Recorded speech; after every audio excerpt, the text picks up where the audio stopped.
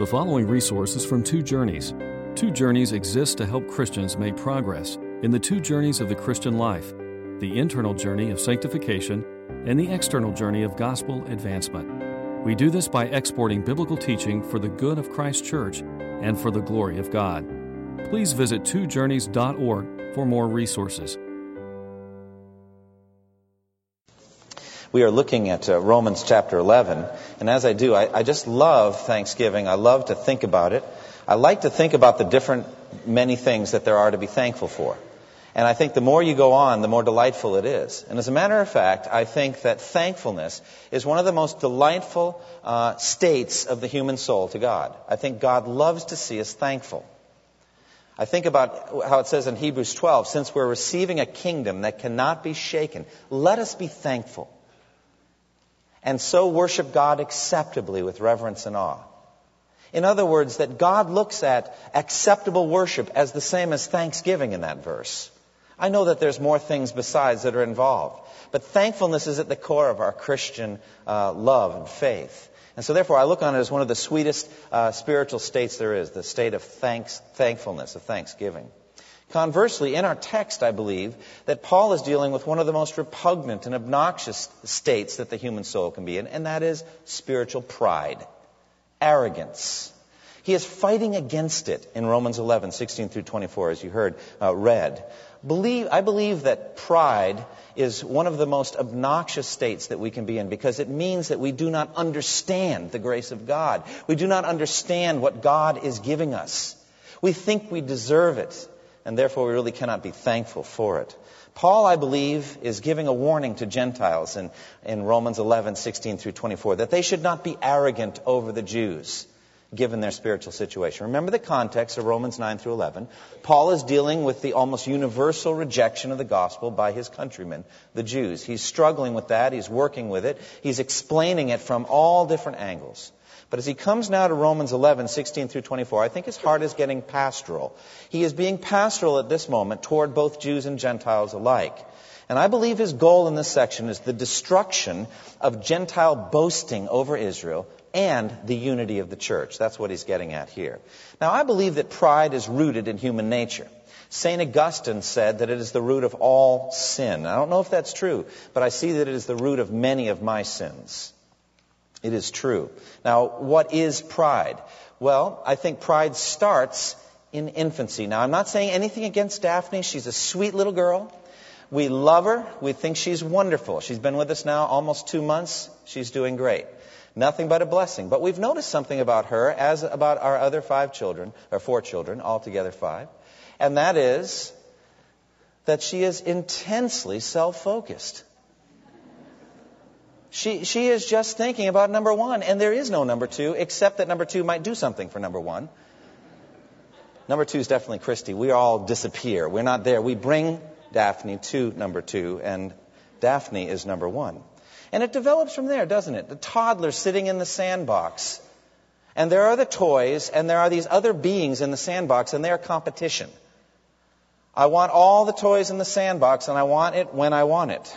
And it goes on from there to self-exaltation over others. It escalates into feelings of superiority over other people. Competitiveness comes, boasting and arrogance toward other people, and eventually a desire to exalt oneself by putting other people down. But its most obnoxious form is found in our relationship with God. Pride's ugliest form comes in its manifestation toward God himself. Basically, pride says to God, you will not rule over me. Pride desires to take God's rightful place, to rule over one's own life, so that we can determine to do what we want to do with our lives. Pride displays especially an independent spirit toward God that says to the Almighty, I don't need you. And it ultimately reveals itself in our religion, in atheism, which says, I am and there is no other. There is no God. Or in works righteousness, which says, I can work my way to God on my own. I can do things that are pleasing to him, and he will accept me on the basis of what I've done. Or in idolatry, which says, I can make God however I want, and then I can worship the God that I've made. All of this is religious pride. Now, I believe that God has made pride, as we might say, heavenly enemy number 1. It says in Isaiah chapter 2, verse 12 and following, "The Lord Almighty has a day in store for all the proud and lofty, for all that is exalted, and they will be humbled. The arrogance of man will be brought low, and the pride of man humbled. The Lord alone will be exalted in that day, and the idols will totally disappear." Therefore, I believe that the ultimate goal of the gospel is the glory of God in a salvation done in such a way that human pride is humbled. God is glorifying Himself by saving us in a way that we will all only be able to say, "Praise be to His name and to His name alone. Praise be to the name of Jesus. Let him who boasts, let him boast in the Lord." That's what the Lord is working out here. And that, I think, is the purpose of the climax of this whole chapter. In verse 32, it says, "God has bound all men over to disobedience so that He may have mercy on us all." He humbled the Gentiles by revealing that we were on the outside, that we were unfit for citizenship in Israel because of our uncircumcised hearts and our uncircumcised lives. And now He humbles the Jews by binding them over to a spirit of stupor, to spiritual blindness, so that they cannot see in Jesus their own Messiah, their own Christ. So both Gentile and Jews alike nationally are humbled.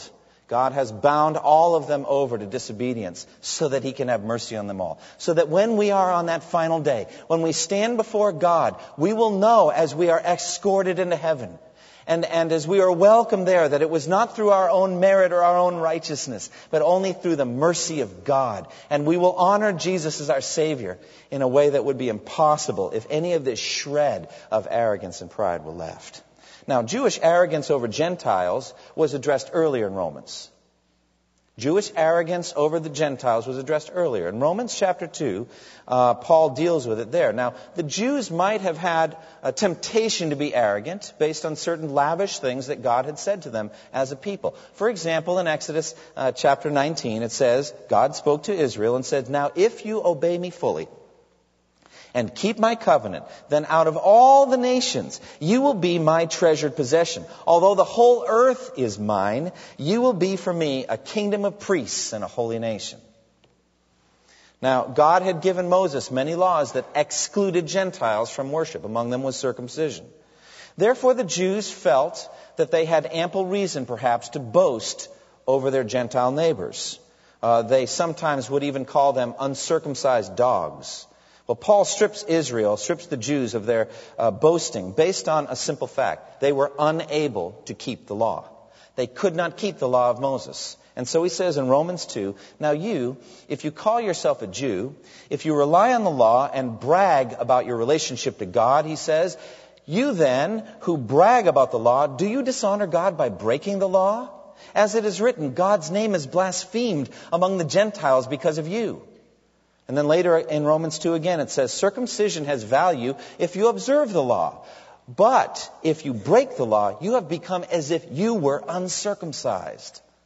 In effect, that sets the image for the branches being stripped off. He's saying if you don't keep the law, if you do not follow God, you become as though you were not circumcised. So there Paul is laboring to strip Jews of any boasting they might have over Gentiles. But now here, he is addressing Gentiles who claim to be believers in Christ. And he's using Romans 11 to ward off any reverse Gentile boasting over the Jews. The whole problem of Romans 9 through 11 is based on the overwhelming success of the gospel among the Gentiles. In every tribe and language and people and nation, it just seems to flourish. And the overwhelming failure of the gospel among the Jews. And that might lead the Gentiles to get the feeling that they had actually replaced the Jews in God's affections. Look at verse 19 and 20. You will say then, "Branches were broken off so I could be grafted in." Granted, he says. Actually, there is a school of theology called replacement theology in which the church just replaces the ethnic Jews. Really, God has literally no concern whatsoever anymore for the physical descendants of Abraham. I think Romans 11 totally rejects that. It's impossible. But there's this idea of replacement. And so I think Paul here is seeking to put the Gentiles in their place. Look at verse 13. He says very directly, "I am talking to you Gentiles." He's addressing the Gentiles directly. Now, I think if you read between the lines here and also later in Romans, when you get to chapter 14, for example, when it's talking about some people hold one day more sacred than another, others think every day is alike, I really think that the church in Rome was made up of both Jews and Gentiles. You know, numbers of times in Romans, he addresses the Jews, and another time he's addressing the Gentiles. I think that the Roman church was made up of both Jews and Gentiles, and if you read between the lines, it's possible that there was some tension there. Perhaps some controversies or some disagreements. And I think he really wants the unity of the church. He wants Jewish Christians and Gentile Christians really to love each other and to honor God in their relationship with each other. So he's seeking pastorally here for unity. But I believe his biggest concern has to do with the glory of God in salvation. If you are arrogant spiritually, it shows something about you. It says something about how you think you are made right with God.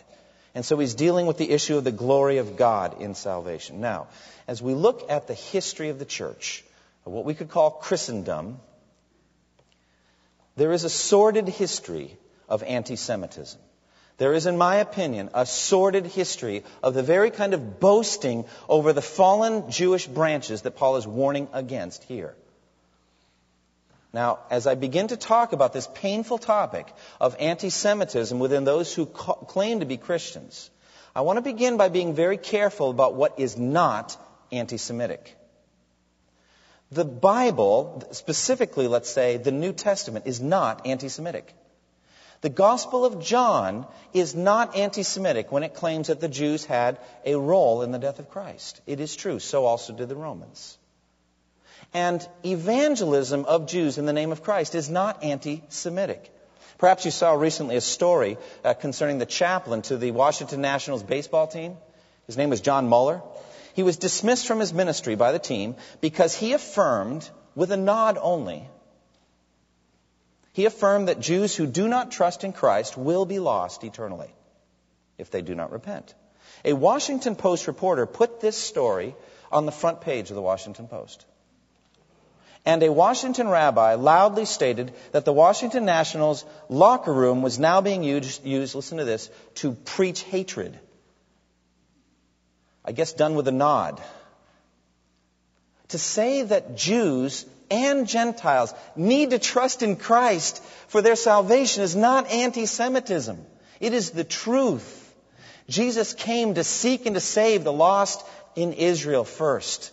Paul says to the Jew first and also to the Gentile, the gospel is for salvation, for everyone who believes. It is not anti-Semitic to say to a Jewish person, you must repent and believe in Jesus Christ for the salvation of your soul. It is true that his blood was shed for both Jew and for Gentile alike. And it is not anti-Semitic to tell them the truth. But that does not mean that there has not been anti-Semitism in the history of Christianity. That is false. If we were to say that the church has never been guilty of this, you could look, for example, at the Crusades. Beginning in the 11th century, on 1096, Christian leaders launched a series of crusades against Muslims to win control of Palestine back from the Muslims. On their way to the Middle East, the Crusader armies attacked Jewish communities along the route. The first crusade was especially bloody. Entire communities of Jews were forced to choose between baptism and death. And because most of the Jews refused to choose baptism, there was a slaughter. Maybe as many as 10,000 Jews were killed in the first crusade, in the first 6 months alone. Godfrey Bouillon, leader of the first crusade, vowed this, to leave no single member of the Jewish race alive, and ordered the synagogue in Jerusalem burned to the ground with its entire Jewish congregation inside. First Crusade. Then medieval Europe, in many cities in medieval Europe, the Jews were gathered into communities and high walls were put around them. This led to further, obviously, separation and alienation because they didn't interact much. And when the Black Plagues swept through and killed a third of the population, it was the Jews that were blamed. Then there was the Inquisition in the Roman Catholic Church in Spain. The original purpose was to root out heresy, but it spread to include Jews.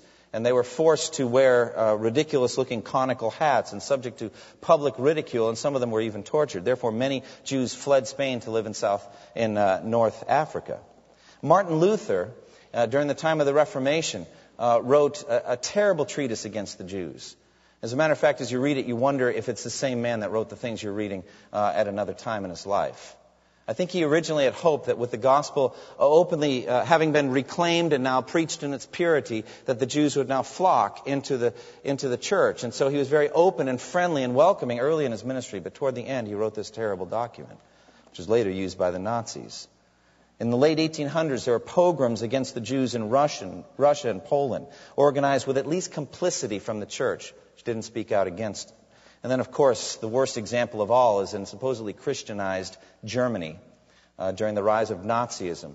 And we all know what happened as 6 million Jews were murdered simply for being Jewish. Adolf Hitler had visited the Passion Play at Oberammergau in 1934. That's just a reenactment of the Passion of Christ, the death of Christ, and it's done every 10 years. And he was there in 1934, and this is what he said. He said, "It is vital that the Passion Play be continued at Oberammergau, for never has the menace of Jewry been so convincingly portrayed as in this presentation of what happened in the time of the Romans." So it's a dreadful history. The kind of boasting over the stripped-off branches that Paul is talking about here has actually happened. It's actually occurred. Now, there is a very serious threat in the text to those who boast. Look at verses 20 and 21. He says, "Do not be arrogant, but be afraid. For if God did not spare the natural branches, he will not spare you either." In other words, and we'll talk about this, God willing, next time. But if you're the kind of person who boasts over people who are stripped off from God, what does it say about your own heart?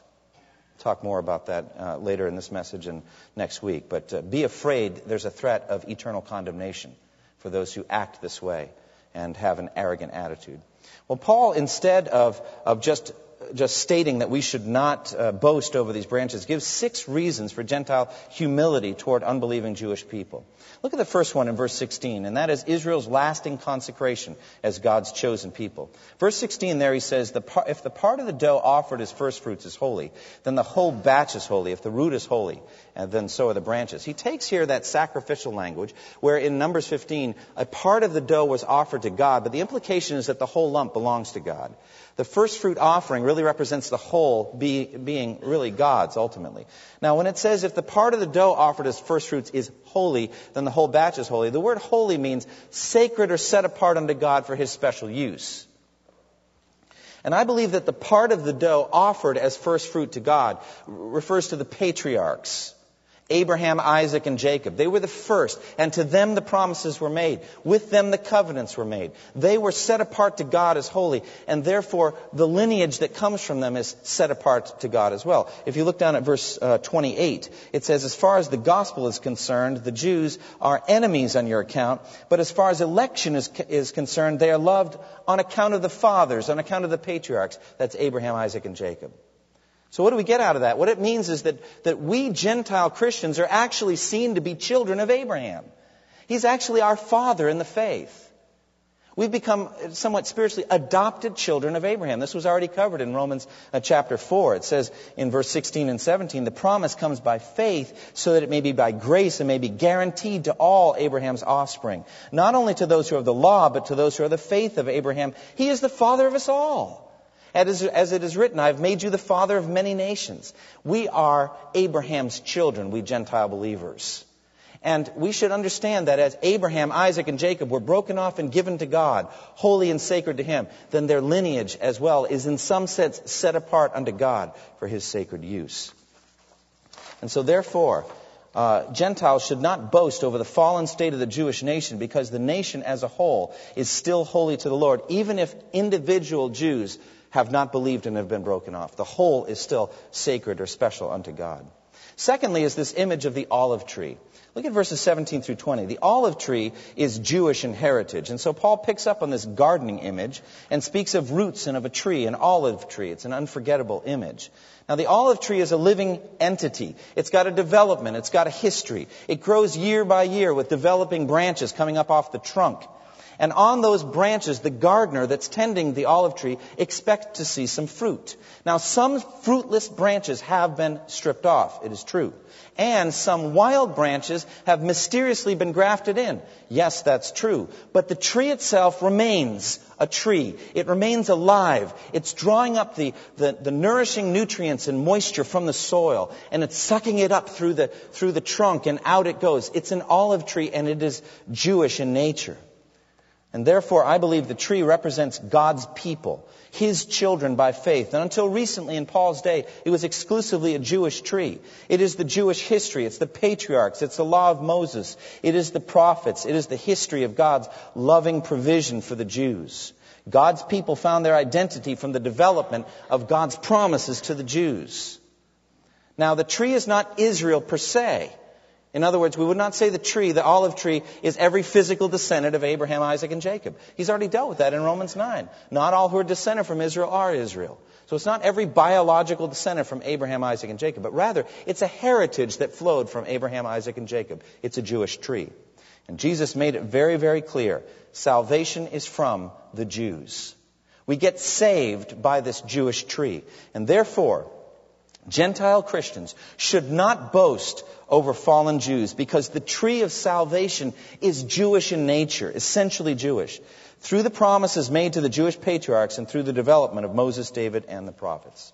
The third reason that we Gentiles should not boast over Jews who do not believe in Christ is that the Scripture says here that we Gentiles are wild, by nature excluded, only by grace included. I hope that doesn't offend you. It doesn't offend me, I'm a Gentile, to be called a wild olive branch that was grafted in contrary to nature to a tree that's not my own. But that's what Paul says. Look at verses 17 through 20. If some of the branches, he says, have been broken off, and you, though a wild olive shoot, have been grafted in among the others, and now share in the nourishing sap from the olive root, do not boast over those branches. If you do, consider this, you do not support the root, but the root supports you. You will say then, branches were broken off so that I could be grafted in. Granted, but they were broken off because of unbelief, and you stand by faith. Do not be arrogant, but be afraid. And look down at verse 24 for more of the same image. After all, if you were cut out of an olive tree that is wild by nature, and contrary to nature, were grafted into a cultivated olive tree, how much more readily will these, the natural branches, be grafted into their own olive tree? The picture here is of the wild by nature Gentiles. That's what Paul says. The tree from which the Gentiles was cut was wild. Now, what does that mean? It means it's not tended. It's not cultivated. It doesn't have a gardener. It's not handled with care and with skill and with intelligence. It's just left to go. You can imagine if you went on one of those long treks through the mountains of West Virginia or some wild place that you could go for several days into a place where perhaps nobody had been in decades. And let's say you came to a clearing and you found an apple tree there. And clearly it's a wild apple tree. You look and see, and it's just sprung up. Somehow the birds carried the seeds there. There's no evidence of a human being having been there for years. And you pluck one of the apples off and you notice that the insects have kind of gotten to it. It's not like the apples you see in the supermarket. And, you might, if you were up to it and you're an organic kind of person, just go ahead and eat the apple such as it is with everything found inside. But that would be a wild apple tree, uncultivated, untended, left alone. Let's say, conversely, you went to an orchard. You drove there and you parked and you get out and there are the workers in the orchard and they hand you a bag that you buy for $5 or $10 and you can fill it as full as you want. And they lead you to a certain place where these long lines of trees, almost laser perfect like this, and you look and all of the apples are perfectly round, untouched by insects. They are just cultivated and perfect. This is clearly a cultivated apple tree. This is the image that Paul is using. The Gentiles were not tended by God. They were basically left to go to hell whatever way they chose. They developed their own mystics. They developed their own histories. They developed their own sinful habits and shrines and priests and priestesses. They were never confronted by God through the law and the prophets. They were never judged. They were never restored by the loving Heavenly Father. They were left to grow wild, and they did grow wild. But Israel is a tended, cultivated olive tree, tended by the promises of God, by the commands of God through the law of Moses, by the warnings of God through the prophets, by the leadership of God through holy men like Joshua and Samuel and David, and disciplined by the judgments of God as he brought the Assyrians and the Babylonians, and then restored back to the promised land. It is a cultivated olive tree. But the Gentiles are wild. They're just left to go. And therefore, Paul in Acts 14, talking to the pagans at Lystra, you remember that? He goes and preaches the gospel, and there's this great big response. And then when they see the healings, they say, oh, well, Paul must be Hermes, and Barnabas must be Zeus. And they start offering sacrifices to them, like they're the gods come down in human form. And Paul and Barnabas are just so upset. And they go out and they confront these pagans, these Gentiles, and they say this, men, why are you doing this? We too are only men, human like you. We're bringing you good news, telling you to turn from these worthless things to the living God who made heaven and earth and sea and everything in them. Listen, in the past, God let all nations go their own way. Now you tell me what that means. That is exactly what he's saying here in Romans 11. They're wild. They're just left to go however they saw fit. He just let them go their own way. And yet, contrary to nature, some have been cut out of their wild olive trees and have been grafted into this Jewish tree. It's an incredible thing that they are cut out of their wild by nature trees and they're grafted in. And now, contrary to nature, they're sucking life-giving sap from this Jewish tree. Abraham has become our father. Jesus, the King of the Jews, has become our King and our Messiah. The Jewish Bible has become for us the very Word of God. The promises made to Abraham have become the hope of our future and the joy of our hearts. How could it be? And the Holy Spirit has been given to previously wild Gentiles to make them conform now to the perfections of God's holy law. To give up their sexual immorality and their idolatry and their emptiness and their wild revelry. To give it up. To actually that God has written His holy law on our own hearts. He's done that to us, we who are wild by nature. And this is done, it says, contrary to nature. What an interesting expression. It's the second time in Romans it's come up. The first time was to talk about what I believe is Gentile perversions, even homosexuality. That they give up the natural relations and do what is contrary to nature. Now, here he uses it for our salvation. It is contrary to nature for us Gentiles to think of ourselves as spiritual Jews. But so it is.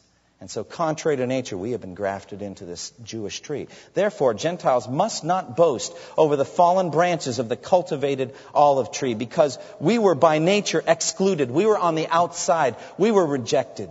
We should be very, very, very humble about that process. Because the only difference between us and them is the sovereignty and the grace of Almighty God. That's how it happened to us. So where then is boasting? It's excluded. It cannot be. Fourth, Israel supports Gentile Christians, not the other way around. Look what he says in verse 17 and 18. If some of the branches have been broken off, and you, though a wild olive shoot, have been grafted in among the others and now share in the nourishing sap drawn from the olive root, do not boast over those branches. If you do, consider this. You do not support the root, but the root supports you. What do I get out of this? It means that I, as a Gentile, I derive all of my spiritual life and vitality from being grafted into this Jewish tree. Every day, I suck nourishing sap from this tree. I do it by coming to Christ and calling Him my Savior. He is the vine, and I am the branch, another image from John 15. And apart from Him, I can do nothing, but I'm in Him, and His sap is flowing through me by the power of the Holy Spirit. And also, when I read the Scripture, when I come to this Jewish book, when I open up the law of Moses and the prophets, when I read Job, when I read the Psalms of David, when I read the New Testament written by the apostles, I am deriving nourishing sap from this olive tree. So therefore, Gentile Christians should not boast over the fallen branches, the rejected Jews, because we derive our moment-by-moment life and health and spirituality from being included in this Jewish olive tree. We are supported by it. We're lifted up off the ground, off the muck and mire of our Gentile pagan ways. We're lifted up into a better life and ultimately will be lifted up into heaven itself. Where then is boasting? How can we boast over the branches that were stripped off through unbelief? We should be humble. Every day we should turn to that Jewish book, the Bible, and we should draw our life-giving nourishment from its pages. And we should turn to Christ. And in this Jewish God, we live and move and have our being.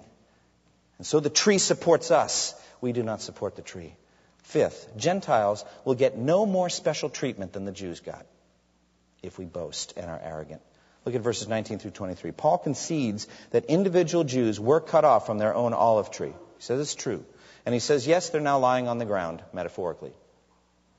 But Paul goes deeper and asks, why did it happen? What happened to them? Look at verse 19 through 23. You will say then branches were broken off so I could be grafted in. Granted, it's true. But they were broken off because of unbelief, and you stand by faith. Do not be arrogant, but be afraid. We'll talk about that next week. For if God did not spare the natural branches, he will not spare you either. Consider therefore the kindness and sternness of God. Sternness to those who fell, but kindness to you, provided that you continue in his kindness. Otherwise you also will be cut off. And if they do not persist in unbelief, they will be grafted in, for God is able to graft them in again. Now the clear teaching that Paul gives here is the Jews were cut off from their own olive tree because of unbelief. They refused to trust in Christ. In my opinion, the root of that, Augustine was right, is pride. They stumbled over the stumbling stone, who is Christ. Pride in their national heritage, pride in their own law-keeping, pride in their religious achievements, even pride in their national sufferings. And therefore, when Christ came and said so offensively, do you think that those Galileans were worse sinners than the others? I tell you no, but unless you repent, you will all likewise perish. They were very offended.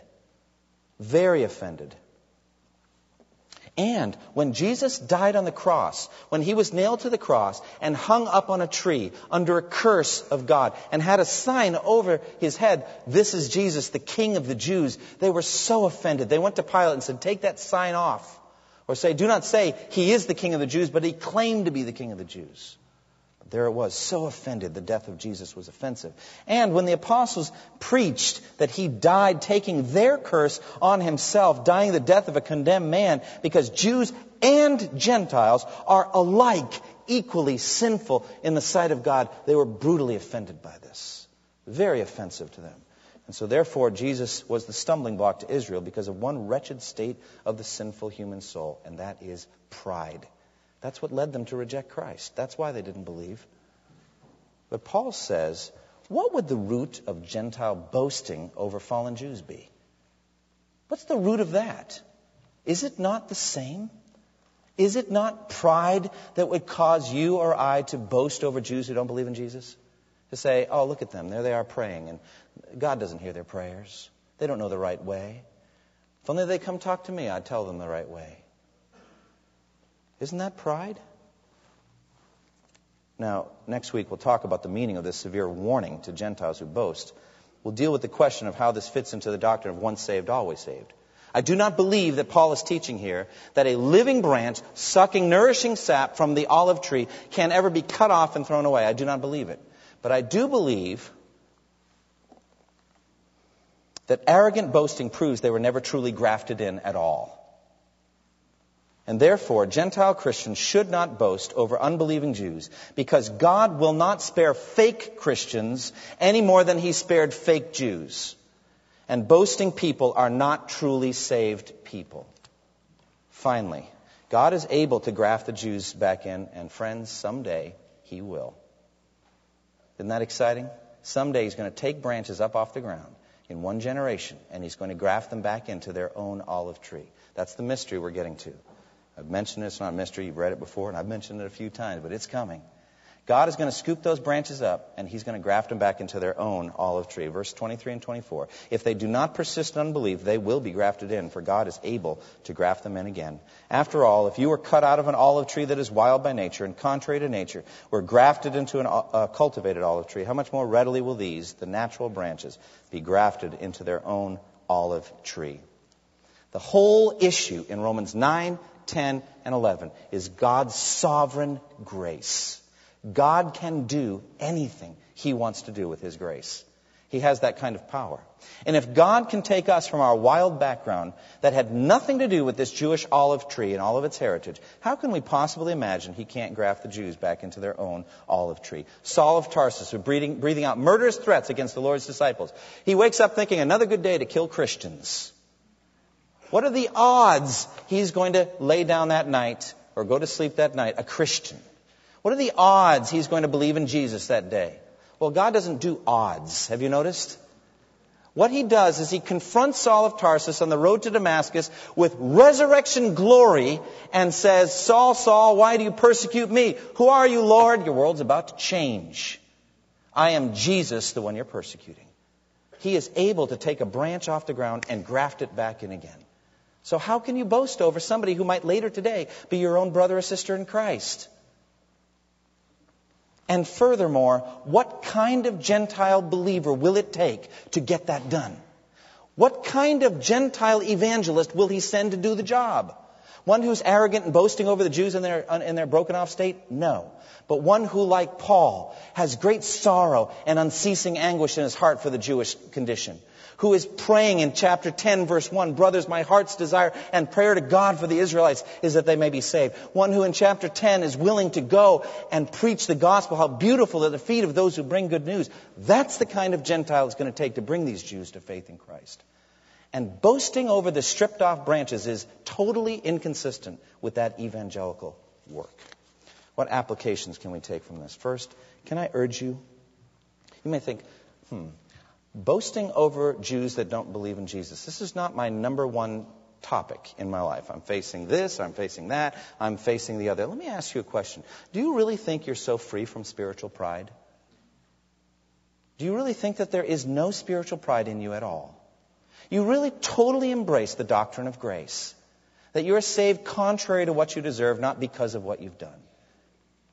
Is it possible that there is no vestige of spiritual pride in you at all? I think it's impossible. And frankly, the longer I go on in my Christian life, the more I see what a monster it is. And so I want to say in Psalm 139, "Oh Lord, search me and know me, and try me and see if there's anything offensive inside. Show me my spiritual pride." Perhaps you've said, when you heard of some sinful thing, "I'd never do something like that." Be careful. Be careful what you say like that. Perhaps you've comforted yourself with, at least you haven't murdered or stolen or committed adultery, at least not with your body. Perhaps you've heard a story about some sin that another Christian has committed and you excused yourself and felt superior. But have you forgotten how many sins you were cleansed from? Sins of the mouth, gossip, slander, deceit. Sins of the mind, unclean thoughts, arrogant thoughts. Sins of the wallet, selfishness and greed. Sins of the passions, anger and lust and pride. Have you forgotten? Oh, that we might never boast except in the cross of Jesus Christ. Come to the cross again, because it says in Psalm 51:17, the sacrifices of God are a broken spirit, a broken and contrite heart, O God, you will not despise. Secondly, can I urge you to search your heart for anti-Semitism? Is it impossible that you have no attitude of boasting over the branches that have stripped off? That you have no sense of mockery toward the Jews? Are you where Paul was, where he has great sorrow and unceasing anguish for their present situation? Is there no anti-Semitism inside you? Thirdly, ask God to give you Paul's stance toward lost people, both Jews and Gentiles, that you could be the kind of person who would have great sorrow over the lost, who would pray for them and who would be willing to go and witness to them. Finally, as we're going to talk about next time, take God's warnings to heart. You're commanded in this text, do not be arrogant, but fear. Now, we're going to talk about what fear Paul has in mind here, but it is a good state of the soul.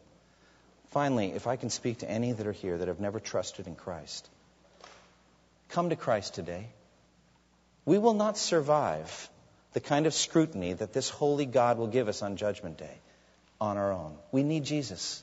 You need to trust in Christ. Believe in Him. Trust in Him. Don't leave this room without trusting in Christ. You don't need to go anywhere. All you have to do is bend in your heart and acknowledge to God, I am a sinner, Lord. And apart from the blood shed on the cross by Jesus, apart from the blood shed on the cross, I will have no hope of surviving Judgment Day. Acknowledge it. Trust in Him. Jesus is a wonderful Savior, magnificent Savior. Trust in Him today. Close with me in prayer. Thank you for listening to this resource from twojourneys.org. Feel free to use and share this content to spread the knowledge of God and build His kingdom. Only we ask that you do so for non-commercial purposes and in accordance with the copyright policy found at twojourneys.org. Two Journeys exists to help Christians make progress in the two journeys of the Christian life, the internal journey of sanctification and the external journey of gospel advancement. We do this by exporting biblical teaching for the good of Christ's church and for the glory of God.